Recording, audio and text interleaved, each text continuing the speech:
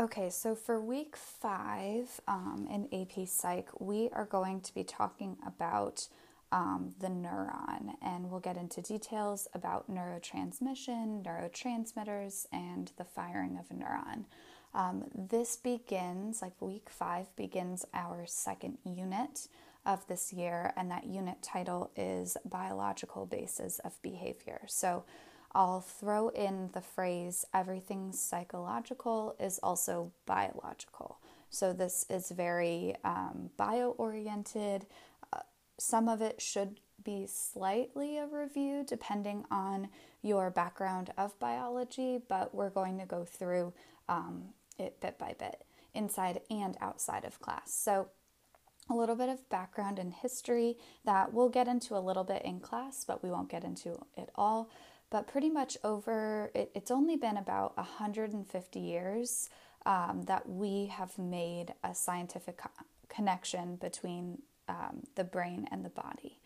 Previously, we mostly focused on whether the mind and body were connected or separate.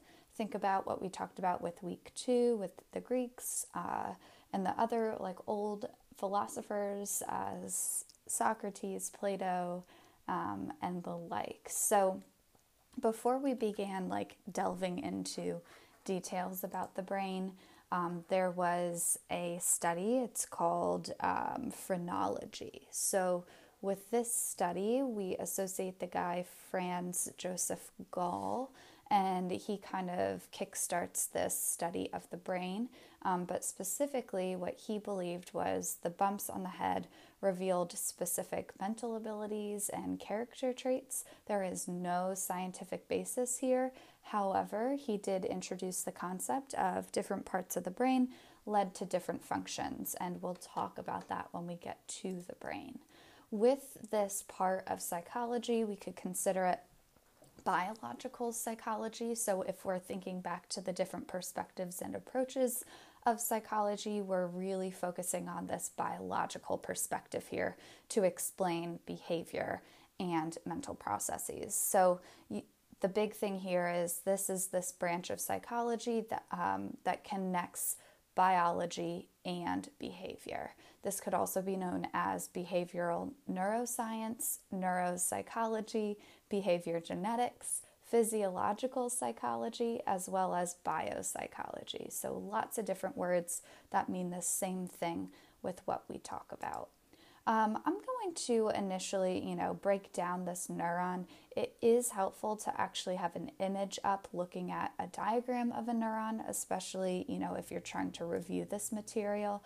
But a little bit of background about the neuron itself. So humans are made up of several different systems, and those systems are made up of even smaller subsystems. So what we will do this unit, and specifically this week, is we'll look at how the nervous system is organized. We're going to start small with the neurons and then build our way up to the top, the most complicated, unique part of humans, which is our brain. So going down, the small parts, I guess, of this unit will be the neurons. We could also refer to them as nerve cells. They are this basic building block of the nervous system. What neurons do, they transmit, store, and process info. There are several different kinds. We're going to talk about 3. They all have the same structure, though, regardless of the function. So 2 types of nerve cells. We have cells or neurons in the peripheral nervous system, and we'll break down what that peripheral nervous system is in a week or 2. And within the peripheral nervous system, we have sensory or afferent neurons, and then motor or efferent neurons. And then we have cells that are in the central nervous system that consists of the brain and the spinal cord, and those neurons inside the CNS are known as interneurons. So a little bit about sensory neurons. Remember, they're part of the peripheral nervous system. Think peripheral, the periphery. If you're thinking about your peripheral vision, it's your side vision. So it's everything that is not considered the brain and the spinal cord. And so these types of neurons in the peripheral nervous system, they're called sensory, but they could also be referred to as afferent neurons. And what these neurons, or how they're activated, is through an outside stimulus, so something visual, touch, hearing, etc. We'll get into those different stimuli in our next unit. And what these sensory neurons do, they send the sensory info to the central nervous system. You could also talk about sensory receptors here. Some afferent neurons have sensory receptors where they convert that stimulus, the light, the sound, something through touch, to an actual nerve impulse. And we'll talk about that process. It's called transduction in our following unit. The second type of neuron that's part of the peripheral nervous system, they're called motor neurons, but they could also be called efferent neurons. And they carry information from the central nervous system that consists of the brain and spinal cord, and that information goes from the CNS to particular effector cells that are located in muscles and glands, and those effector cells in turn cause those muscles and glands to actually work, do something. Hence, it could also be called a motor neuron. A kind of trick to remember this is sensory receptor is to afferent neuron, as effector cell is to efferent neuron. A quick mnemonic that could help you remember this is that afferent neurons arrive, efferent neurons exit. And when we think of arrive and exit, it would be arriving to that central nervous system or exiting from the central nervous system. So the summary kind of overall steps of how a neuron works, and then we'll break it down. But what happens is we have a stimulus enters a sensory receptor. And remember, the stimulus could just be light, sound, touch, pain, all of that. And that stimulus has to be converted to a nerve impulse that's called transduction. And then that nerve impulse travels along those afferent neurons to the central nervous system. That central nervous system makes a particular decision. Are we going to stay within the central nervous system or do something else? And what happens then if they say, no, let's do something else? The info is sent from the CNS to that effector cell along an efferent or motor neuron. That effector cell then causes a particular muscle or gland to work in your body. The third type of neuron that is only located within the central nervous system, it's called the interneuron. And what happens is within the central nervous system, we have the brain and the spinal cord. That's it. And these interneurons are the only neurons that are located within the brain and spinal cord. So it's communication within that central nervous system. We believe that interneurons are mostly used for storing and processing information within the CNS. Now I'm going to break down some neuroanatomy, so just parts of a neuron. That's what anatomy is. We'll talk about the actual so what of it in a moment, but overall, this is just the different parts and sections of a neuron. Like I said earlier, it'll be helpful to have some type of diagram that you're also accessing to see this, because for your summative assignment that's introduced during week 5, you will build your own diagram of a neuron using household or outdoor items. I don't want you to buy it. You're not, you don't have to buy anything. Anyway, so for neuroanatomy, the first kind of part or section of a neuron is a dendrite, and they receive messages from other cells. They kind of look like trees, I think. The next section is the soma. We could also call it a cell body. There is the nucleus that's located in the soma.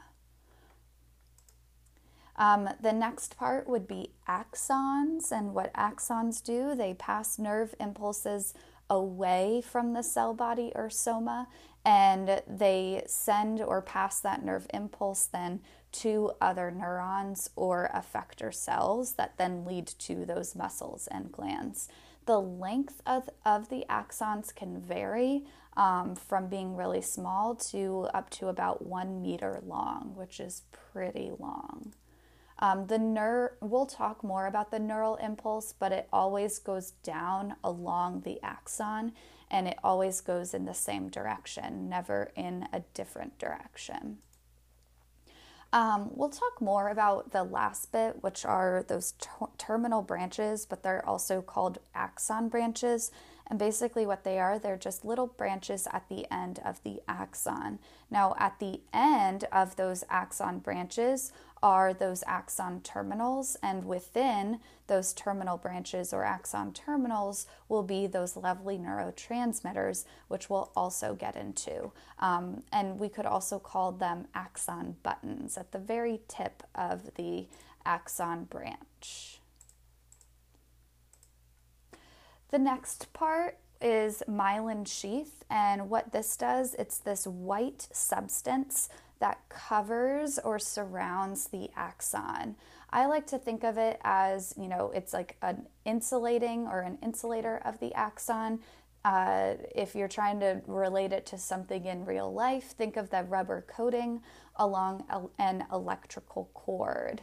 And what the myelin sheath does is speed up the electrical impulse in order to make it go faster and be more efficient. So you have myelin sheath covering the axon. Now, within the end, like the axon has, let me look at an actual thing. Within each section of the axon and then the myelin sheath, there is not necessarily an empty space, but we call it a node, specifically a node of Ranvier, I believe, since it's a French word. And there are just these gaps between the myelin sheath where ion exchange occurs. So we'll talk about ion exchange with that sodium-potassium pump.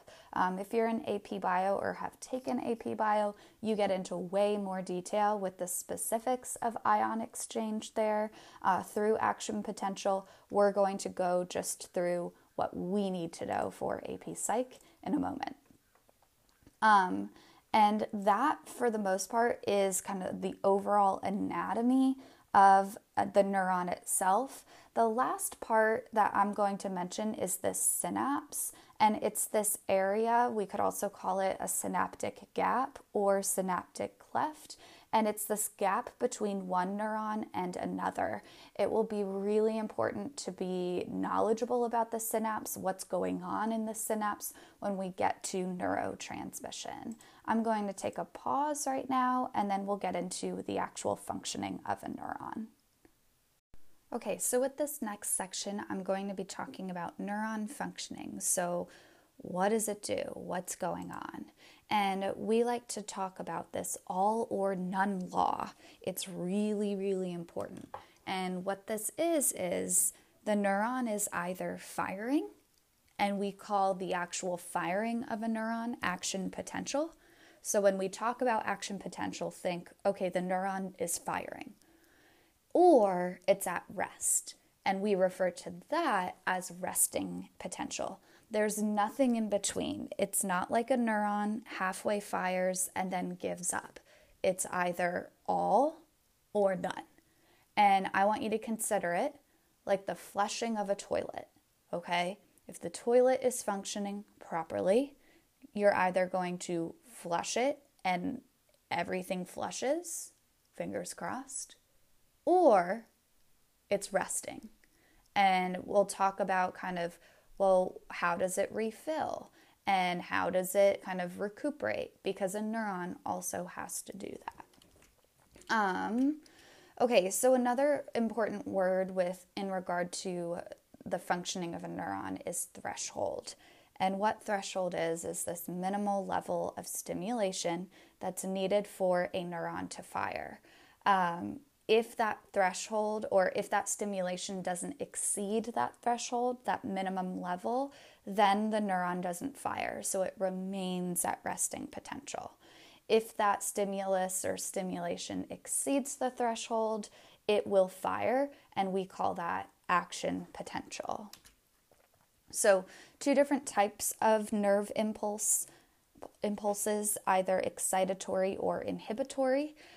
If the excitatory impulse is greater than the inhibitory impulse, that means that the neuron fires, or action potential. And if the excitatory impulse is less than the inhibitory impulse, that means it's resting potential. The neuron does not fire.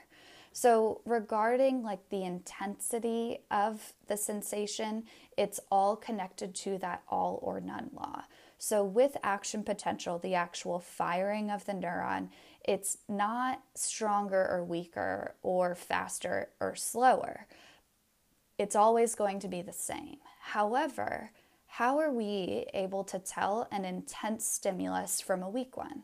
For example, how can we detect a loud noise from a lower or softer noise? So the more intense a stimulus is, that means that the more neurons will fire, or neurons will fire more often. If there's a less intense stimulus, that means that fewer neurons will fire, or neurons will fire less often. So an example would be a less intense stimulus, a neuron will fire 300 times a second, and the more intense stimulus, so that louder noise, a neuron fires about 1,000 times a second. Okay. The next important concept or word to be aware of is resting potential. So this is just when a neuron is at rest. It's not firing. Now, I'm going to get into something that is really key information, and it gets very bio-related. And it's talking about, well, what's going on inside of the axon versus outside of the axon. And it's important to be knowledgeable about these sodium and potassium ions that are either located inside or outside the axon. So during resting potential, when the neuron is not firing, what's going on with the axon is that inside of the axon, there is a high level of positive potassium ions, and they're denoted as K+. And then again, during resting potential, inside the axon, there is a low level of positive sodium ions denoted as Na+. Okay. Now, the overall charge of the axon inside the axon is net negative. Okay. The overall charge. Now, some of you are probably saying, wait, you just told me that there's a high level of positive potassium ions and a low level of positive sodium ions. But what about the other stuff? Well, there's a lot of other things inside the axon, which, to be very honest, you don't need to know. If you're in AP Bio, you will, or even regular bio, I imagine you talk about that as well. But the overall charge of the axon itself inside the axon during resting potential is net negative. Now, outside the axon, what's going on ion-wise, it's kind of the opposite during resting potential. So inside the axon, there's a high level of positive potassium ions. Therefore, outside of the axon, there's a low level of positive potassium ions. Additionally, there then is a high level of positive sodium ions outside of the axon. Like I said earlier, the interior of the axon, the charge is overall net negative, and the exterior of the axon, or outside of it, the overall charge is net positive. Now, here's another important word or concept regarding, well, there is going to be ion exchange during action potential, or when a neuron is firing. But can everything come in, or will it just be very selective? So we talk about selective permeability here. And so regarding that axon membrane, it has selective permeability. And exactly where is that ion exchange going to happen? It'll be in those little nodes or the gaps between the myelin sheath, known as those nodes of Ranvier. And so regarding selective permeability, that axon membrane only allows certain ions to enter or exit at certain times. And the certain times is really important here. Are we talking about action potential? Are we talking about resting potential? And we'll talk about another period of time with neuron firing, and that is going to be this refractory period. And so when we're in resting potential, meaning that the neuron is not firing, that means that the ions will not enter or exit. So, consider it like the bouncer at a bar. There is no movement of those sodium or potassium ions. Okay. Again, remember, it's only going to allow that membrane itself only allows those ions to move at certain times. Resting potential, no movement. During action potential and the refractory period, however, that membrane, the axon membrane, is going to be selective and will allow the exchange of particular ions. So during action potential, there will be a nerve impulse that arrives at the axon. So once it enters through the dendrite, through that soma or cell body, it then will go to that axon. So what happens in each section of that axon? What we have is that there will be a large number of sodium ions, Na+, transported to the inside of the axon. Why? Well, there's a large amount of them outside of the axon, and the goal is that the neuron itself wants it to be even, and like with the charges. And so additionally, with that large number of sodium ions getting transported to the inside of the axon, there's then going to be a large number of potassium ions transported to the outside of the axon. During this exchange of those sodium and potassium ions, that is known as depolarization, where what then happens during this period of time, very quickly, the net charge, the overall charge is zero, meaning that the inside charge of the axon equals the outside charge of the axon. Why? Well, those sodium ions are flooding into the axon because they're attracted to that negative interior. That loss of the inside-outside charge change or difference is known as depolarization. Prior to it, that axon is extremely polarized. There's that overall net charge of negative, being net negative. And so again, with this action potential, this depolarization process with each little section of the axon allows then that next section of axons to open. And so that impulse, that neural or nerve impulse, travels along the axon one section at a time. And so then it continues with that ion exchange with selective permeability. We have those, again, sodium ions flooding into the axon, and then the potassium ions flooding outside of the axon. And again, I recommend referring to those presentations that we use that you can find in the live syllabus for this, because it'll be really helpful to actually visualize this net change of charges. Now, after that nerve impulse travels along the axon sections, they kind of look like little sausage links. We'll mention it in class.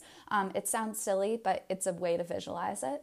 And so after that action potential, that neural impulse, the firing of the neuron, gets to the end of the axon itself and goes to those axon branches or terminals, there's a change in what the overall charges look like. So for that short period of time with ion exchange, yes, it was depolarized. However, after action potential gets to the end of the neuron itself, the overall net charge of within the axon is positive, net positive, and then that charge outside of the axon is net negative. So then what we have is this refractory period. After action potential, that neuron needs to reset. It just can't continuously fire. Similar to the flushing of a toilet. After you flush the toilet, the tank itself has to refill. You can't just flush and flush and flush. It just won't work that way. And so that's kind of how the neuron works.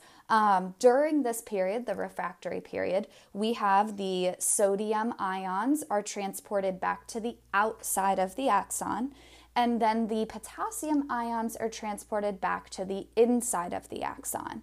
So then it changes with those overall charges. So after this refractory period, the overall charge outside of the axon is net positive, and then the overall charge within the axon or inside the axon is net negative. So it kind of just switches section by section. The exchange of ions is the opposite of what it was during action potential.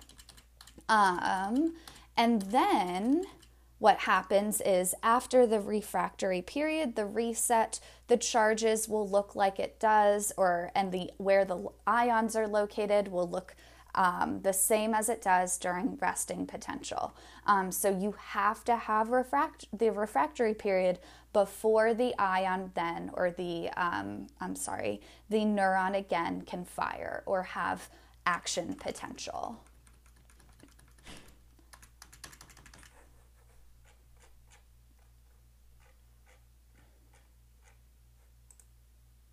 So again, the neuron cannot fire unless the inside charge of the axon is overall net negative, and the neuron cannot fire until after a refractory period. And consider that refractory period it resetting or recharging, or if you're thinking of a toilet flushing, it is the tank of the toilet refilling. You can't continuously flush a toilet. If you're curious more about the sodium-potassium pump with the ion exchange and depolarization, you can talk with me. Most likely I'll do my best to answer your questions. However, it is more geared to AP Bio.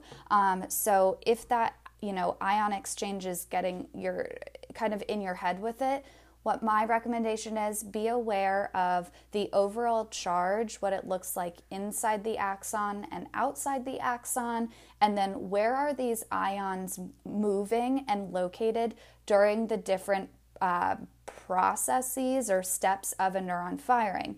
What does it look like during action potential? What does it look like during the refractory period? And then lastly, what does it look like during the resting period or resting potential? I'm going to take a pause and then we'll start back up with neurotransmission. Okay, so for this next section, we're going to get into some neuron communication and neurotransmitters. So with neuron communication, what's happening is we're going to look at, what happens once that action potential reaches the end of the axon, known as that axon button. This will stimulate the release of neurotransmitters, and those neurotransmitters are stored in the vesicles, and those vesicles are stored or located within the axon buttons.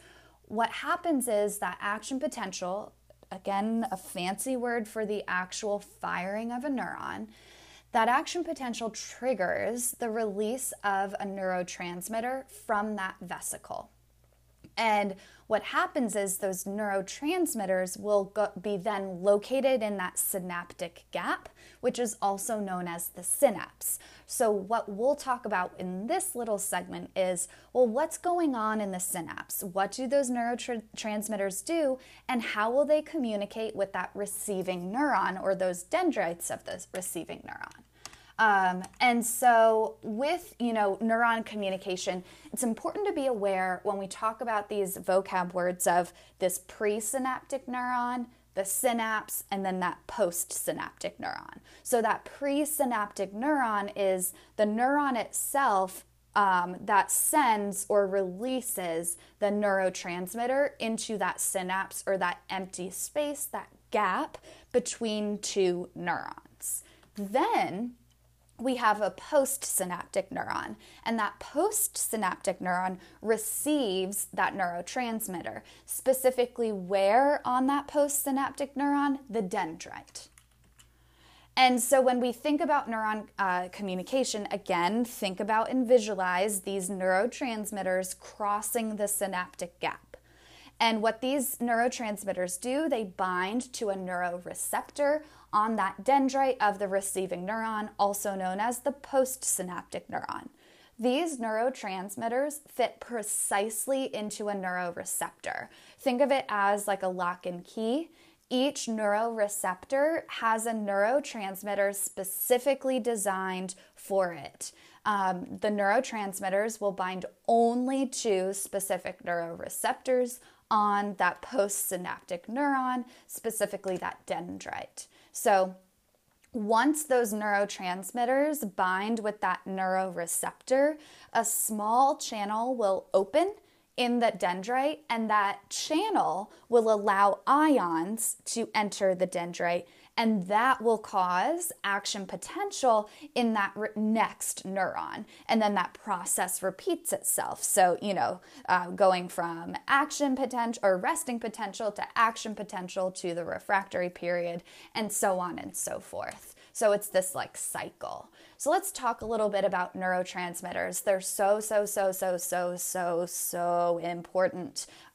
They will never go away. We will, to be honest, I would say for the rest of the year, we will continuously talk about specific neurotransmitters. I think there are 6 that we learn with this unit, but we'll talk about more as the year moves on. And I will create charts for you to help visualize it because it's so important to chunk this information. So, neurotransmitters, they are the nervous system's chemical messengers.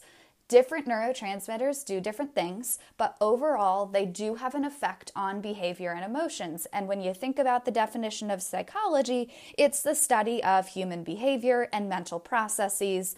A specific type of mental process would be an emotion. Neurotransmitters are so important. Again, the phrase, everything psychological is also biological. This is it. And neurotransmitters are so important. There are 2 types, excitatory and inhibitory. Excitatory neurotransmitters basically cause that action potential of that receiving neuron, leading that neuron to fire. Or you have inhibitory neurotransmitters, and what those neurotransmitters will do is stop that action potential of the receiving or next neuron, which means that action potential does not happen in that next or receiving or postsynaptic neuron. It does not fire. Again, neurotransmitters, thinking about stopping the action of the neurotransmitters. So what do they do when they're done binding with that neuroreceptor in the postsynaptic neuron? What they do, they're either done bonding with that neuroreceptor and they go back up into the presynaptic neuron, and that process of going back up is called reuptake. Or sometimes there are too many neurotransmitters released in that synapse, that empty space between two neurons. And there needs to be a process to prevent or stop neurotransmitters from bonding with other neurons. And we'll talk about that too. So stopping the action of the neurotransmitters, there are 4 main ways to stop it. We're going to focus on the last one. So there's diffusion. If you get into more details about neuropsychology, you'll talk about this. There's also enzymatic degradation. Don't stress about it for this class. Glial cells could come into play. And then lastly, reuptake. And that process of reuptake is what we will focus on. So reuptake, what that is that presynaptic neuron, what initially releases those neurotransmitters into the synapse. What that presynaptic neuron does is reabsorb, basically suck those neurotransmitters back into the end of those axon terminals or the branches inside that axon button. And they're removed from the synapse in order to stop binding, so that receiving neuron kind of stops firing, or if it's an inhibitory neurotransmitter, that receiving neuron will continue to fire. Okay. So I'm going to get into a little bit about altering neurotransmitters. We'll continue to talk about it when we get into drugs, but there are two key things called agonists and antagonists, but we'll talk about drugs and artificial additives versus naturally occurring neurotransmitters. In class, we'll talk about and look at this awesome video that really gives a good visual of what's going on in our brain when we drink coffee, because coffee has a stimulant in it, caffeine, which is the most addictive stimulant there is. So getting into some altering neurotransmitters, there are ways that will increase the activity of a particular neurotransmitter, and that is known as an agonist. So what an agonist does is it's not that natural neurotransmitter, but it mimics that natural neurotransmitter that the body produces. And what an agonist does is also bind to the receptor site as if it were that body's natural neurotransmitter.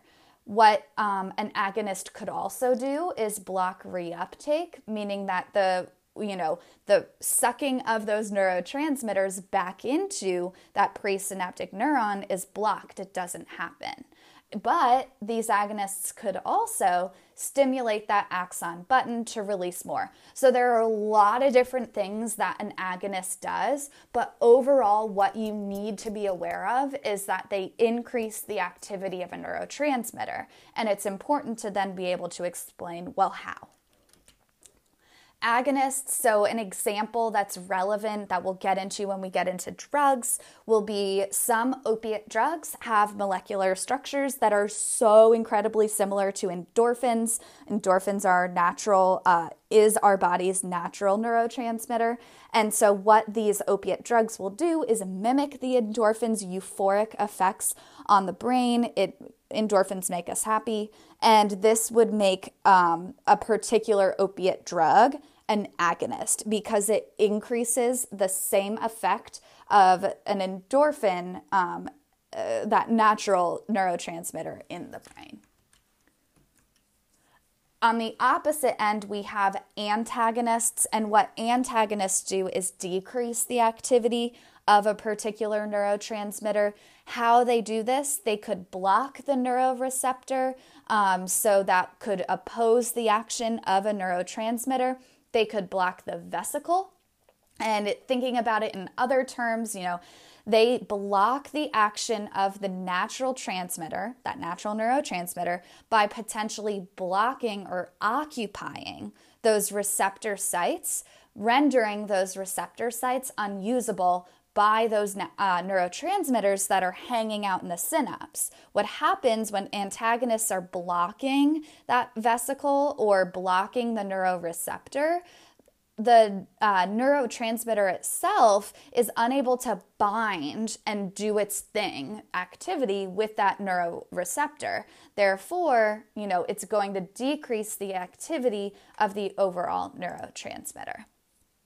Like I said earlier, drugs and chemicals can mimic the effect of neurotransmitter, and that can cause the body to stop producing natural ones.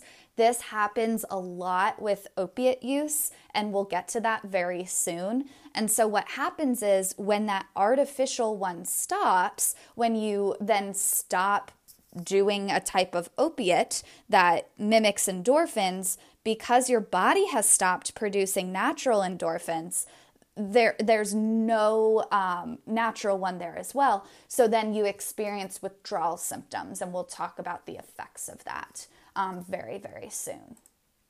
I'm going to take a pause here and in a moment get into the main neurotransmitters. Okay, so with one of the final sections of this week, we're going to get into major neurotransmitters.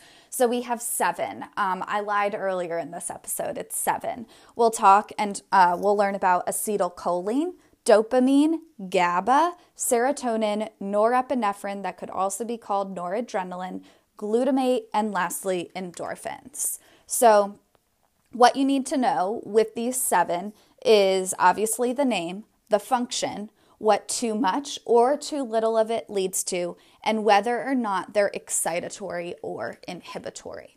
So with our first one, acetylcholine, it could also be referred to as ACH. The overall function of acetylcholine will be that it enables muscle action and movement, efferent neurons, excitatory and inhibitory, so it does both. It either leads to the firing of the neuron or doesn't, and it will be very responsive to sensory stimuli, so like light, touch, all of that.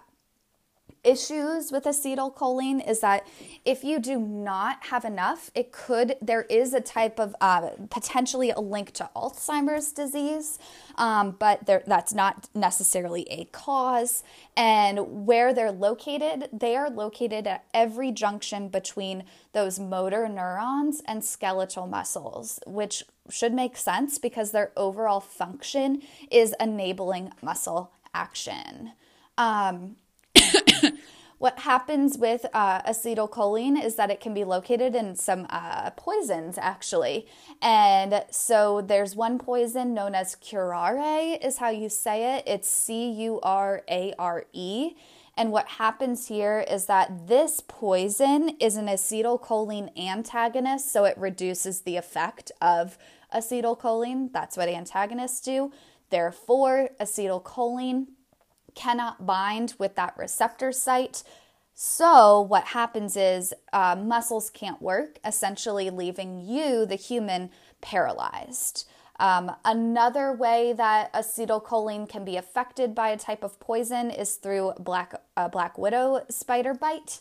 And what happens is that venom or poison, I guess, that is released into your body after you're bitten by a black widow is an acetylcholine agonist, meaning that it increases the effect of acetylcholine. So that causes a flood of acetylcholine into your synapse. So they're binding so much with those neuroreceptors, reuptake back into that presynaptic neuron is blocked. So what happens is the acetylcholine neurotransmitter just continuously binds to that neuroreceptor and your muscles cannot stop contracting. So in a way, it's really hard. It's tough to visualize, but you kind of crush yourself to death if you don't get looked at soon enough after you get bitten by a black widow.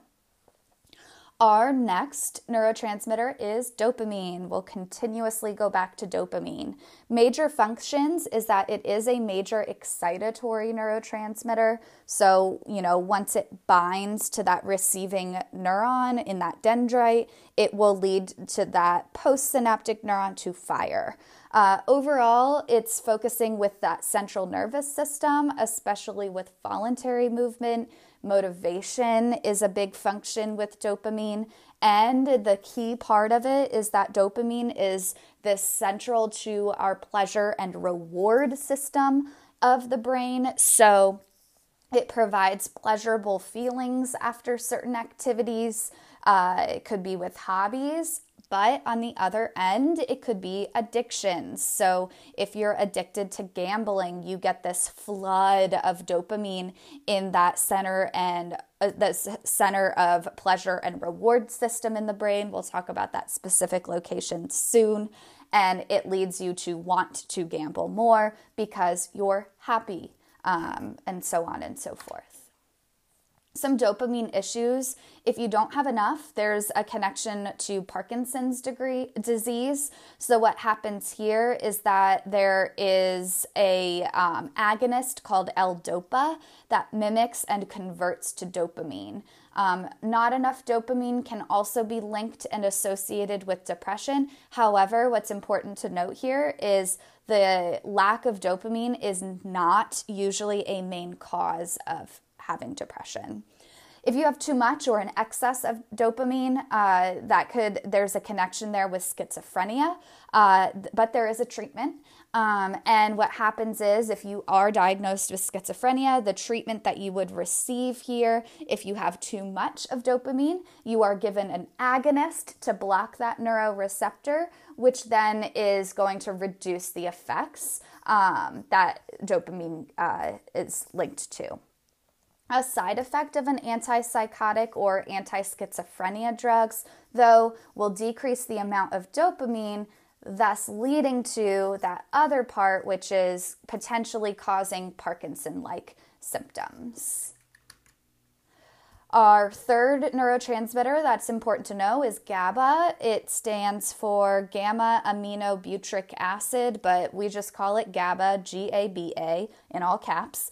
Overall function is that it is a major inhibitory neurotransmitter in the CNS or central nervous system. The major role is with falling asleep. So when we think sleepy, we think GABA. Some issues, specifically if you do not have enough GABA, you could experience seizures or tremors, insomnia, anxiety, and it's linked to epilepsy. Now, what a lot of anti-anxiety medications have, because if you don't have enough GABA, it's linked to feeling anxious. So some anxiety medications, not all then, will then increase the amount of GABA in your central nervous system, thus leading you to potentially feel sleepy. So with particular anti-anxiety medications, a side effect is sleepiness or drowsiness. Serotonin is our fourth neurotransmitter. The overall major function of it is our mood and emotion center. It could also be linked to perception, so how we perceive particular things and think about them. Some minor functions of it is regulation of sleep, specifically NREM sleep or non-REM. I don't want you to think that sleep is a major function of serotonin. I'll repeat it again. The regulation of sleep is not a major function of serotonin. When we think about sleep, we think and associate GABA with sleep. Serotonin can be both an excitatory and inhibitory neurotransmitter. Some issues, if you do not have enough, it's linked to depression, since the overall function of it is mood and emotion control. So that's why when you think about if you have depression or know people with depression who also have particular medications, we have SSRIs and SNRIs. And so with SSRIs, that stands for selective serotonin reuptake inhibitor. So with an SSRI, what would happen is if you take it, and we'll get into way more details about SSRIs in our clinical unit, but we have that reuptake of serotonin back into that presynaptic neuron is inhibited. It stops. Therefore, the goal of SSRIs is for serotonin to hang out in the synapse for a longer amount of time and bind to that neuroreceptor, which then increases the effects of serotonin. That is the goal. Now, what's tricky with SSRIs and SNRIs is the effects of them are different for every single person, which if you have experienced this or know someone who has experienced the intricacies of figuring out if they want to take medication, what type of medication, it's generally a long and tiring process because a lot of it is very trial and error because the human mind is complicated. With serotonin, sunlight helps stimulate production. You guys probably have noticed that I always tell you guys to go outside when it's nice out because it will help increase and stimulate the production of serotonin, thus leading you to feel better. So that's interesting too. Next, we have norepinephrine. It could also be called noradrenaline. The overall major functions is an excitatory or arousal activity in the brain. It controls alertness and arousal. It's also associated with the sympathetic nervous system function or fight or flight. If you don't have enough, it's linked to ADHD with you not being able to focus. It could also be linked to depression, which leads to SNRIs, which is another type of drug that can be given or prescribed to people with depression. Usually what happens though with SNRIs, a lot of the times it's linked with depression and anxiety. We'll get into more details in the clinical unit. However, if you have too much, you can experience anxiety, which again, when you think about depression and anxiety, for a lot of people, they go hand in hand. It's either this cycle of you are depressed, which leads you to feel anxious, or you're anxious, which could lead you to feel depressed. It's a tricky balance here, and we'll get into it when we talk about clinical psychology. With norepinephrine and noradrenaline, it's also a hormone. And we'll talk about hormones in a moment. And so exercise replenishes it, stress depletes it.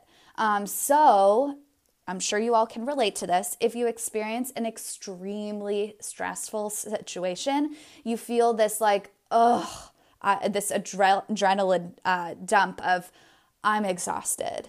Versus sometimes when you exercise, exercise makes you feel happy, and it will replenish norepinephrine and noradrenaline.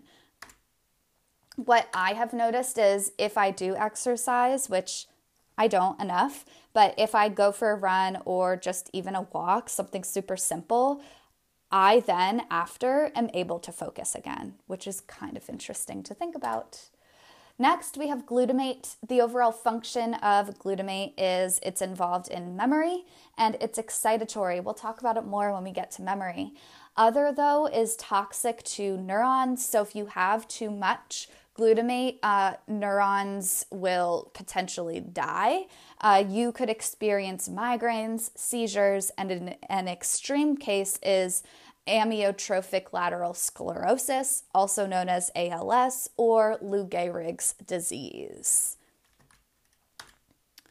Lastly, we have endorphins. So the overall function of endorphins is they're a major inhibitory neurotransmitter.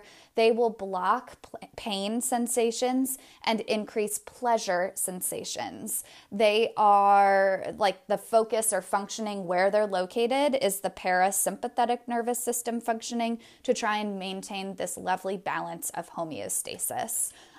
We'll get into more details about endorphins when we get into opiates. It's important to be aware what they do. But overall, if you're taking an opiate, you become addicted very easily. Your body stops producing natural endorphins. So if you stop taking opiates, you then aren't experiencing anything pleasurable and you're experiencing intense pain. And so we'll get into way more detail about that. Anyway, hope this all helped. Okay, so with this last tidbit section, whatever you want to call it, of this week, which I, fingers crossed we get to, will be the organization of the nervous system.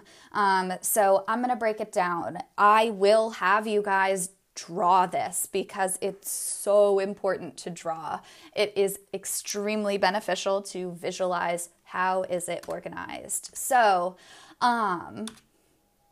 overall organization of it. We have two major systems within the nervous system, the CNS and the PNS. The CNS stands for Central Nervous System. It consists of the brain and the spinal cord. On the other end, we have the PNS, and that is called the Peripheral Nervous System. Now, gets tricky. The peripheral nervous system is broken down to two other types of nervous systems, the autonomic and the somatic, which you do need to know. Now, to make it even trickier, the autonomic nervous system, that is part of the peripheral nervous system, also is broken down to two different parts. So the autonomic nervous system has the sympathetic nervous system and the parasympathetic nervous system. And we'll talk about the tricky balance there with sympathetic and parasympathetic. Okay, so why do we care about the central nervous system? Remember, it consists of the brain and the spinal cord. What the central nervous system does is processes a crap ton of info, and it's so important. With the spinal cord, the spinal cord will have connections to that peripheral nervous system. Overall purpose of the spinal cord will be reflex action. And so, we have pain for self-preservation. And why do we have reflexes? Our brain is too slow because it's complicated. So it's very, very automatic, those reflexes are. Brain, we'll get to it. Don't stress right now. The peripheral nervous system, so think the periphery, the sides, everything else other than the brain and the spinal cord. What it does, it connects our central nervous system to the rest of the body. So we have sensory receptors, muscles, glands. Why we care? It's useful with how the central nervous system gains info and acts actions of the outside world. So to break down that peripheral nervous system into two different types, we have the somatic and the autonomic. The somatic nervous system is all about voluntary movement. So you are choosing to walk, you are choosing to run, all of that. Autonomic nervous system, on the other hand, is self-regulated, but it's involuntary actions. So think breathing, heartbeat, etc. The goal of the autonomic nervous system is to maintain this status of homeostasis. Our body likes this. This is the normal state. And so what happens is the body is able to autonomically or automatically regulate itself and maintain certain levels like temperatures, heart rate, blood pressure, so on and so forth. It is our body's tendency to keep itself alive. We'll get to homeostasis in way more detail when we get to motivation. So when we think of, again, this autonomic nervous system, I want you to think of, the differences, breaking it down into two other systems, the sympathetic nervous system and the parasympathetic nervous system. So when we think sympathetic nervous system, which is part of the autonomic nervous system, we think fight or flight. We have the arousal of our body. Our body prepares for stressful situations. For example, how physiologically what happens. Our breathing can accelerate. Our digestion slows. So, we're prepared for this fight or flight. If you're thinking, well, why don't you want to be digesting things? Most likely so you don't have to do another thing, which is use the restroom. Because your body is maintaining that fight or flight mode, which is everything else kind of gets pushed to the side and we're focusing on this fight or flight situation. The body can perspire, pupils can get dilated. Why would they become dilated or larger? So we can take in more of that visual stimulus, so on and so forth. What also happens if you're thinking, what happens neurotransmitter-wise? Norepinephrine, so that increase in norepinephrine will activate the sympathetic nervous system. So we associate the neurotransmitter norepinephrine with our sympathetic nervous system. Parasympathetic nervous system, think the opposite, rest and digest. After we've experienced this really stressful fight or flight situation, we have to return back to our normal state, which is homeostasis. Now, I want you to associate another neurotransmitter here with the parasympathetic nervous system, which is endorphins. Endorphins will activate the body's parasympathetic nervous system to bring us back down to that normal homeostasis status. Our body becomes calm, and then once that stress subsides, the body returns to a resting state.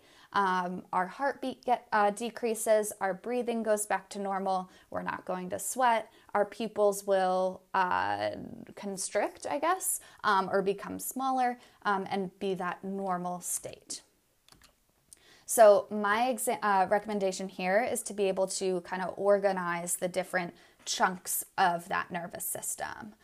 Lastly, I'm going to get into the endocrine system, and this is our body's other chemical communication system.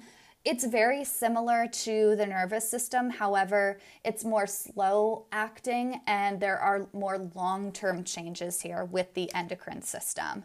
If we're to think about the endocrine system versus the nervous system has neurotransmitters, and they're super fast chemical messengers. The chemical messenger in the endocrine system, though, is known as a hormone, and hormones are much more slower, and they move in the blood. So endocrine system, again, uses hormones. They travel through the bloodstream. And how are they released? Are we talking about neurons here? No, we're talking about particular glands in the body that produce and then, release particular hormones into that bloodstream, which then can affect other tissues and areas of the body. Major hormones that are important for us in this class, there are more than this, and we'll talk about other ones throughout the year. Our first one will be testosterone. It is the male sex hormone. Estrogen and progesterone are female sex hormones. Progesterone additionally prepares the body for pregnancy. And then we have insulin, which controls the amount of carbohydrates and fat. Melatonin is another type of hormone that you'll learn about when you are doing your asynchronous sleep reading or video. When we think about glands of the body, the major ones that we talk about here will be the pituitary, the adrenal, the thyroid, and the gonads. We'll also talk about the pineal gland when we get to sleep.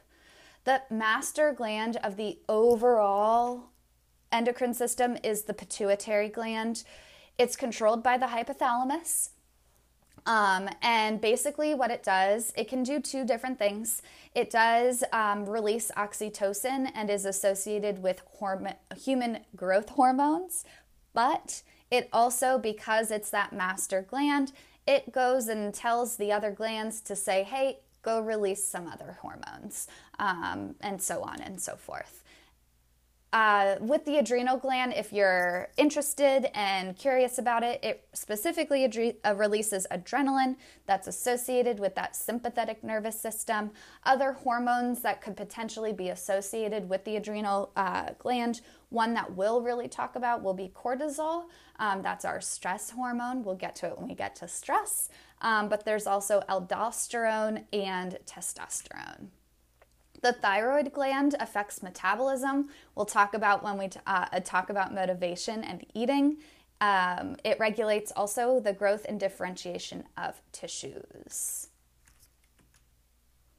Lastly, with the gonads, they produce sexual reproductive cells. The ovaries in females is the female gland, and then the testes is the male gland.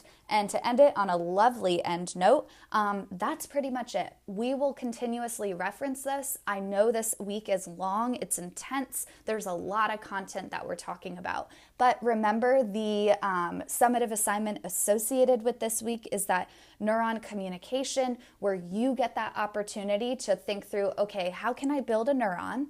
But then also go a step further and be able to talk about and discuss how do neurons communicate.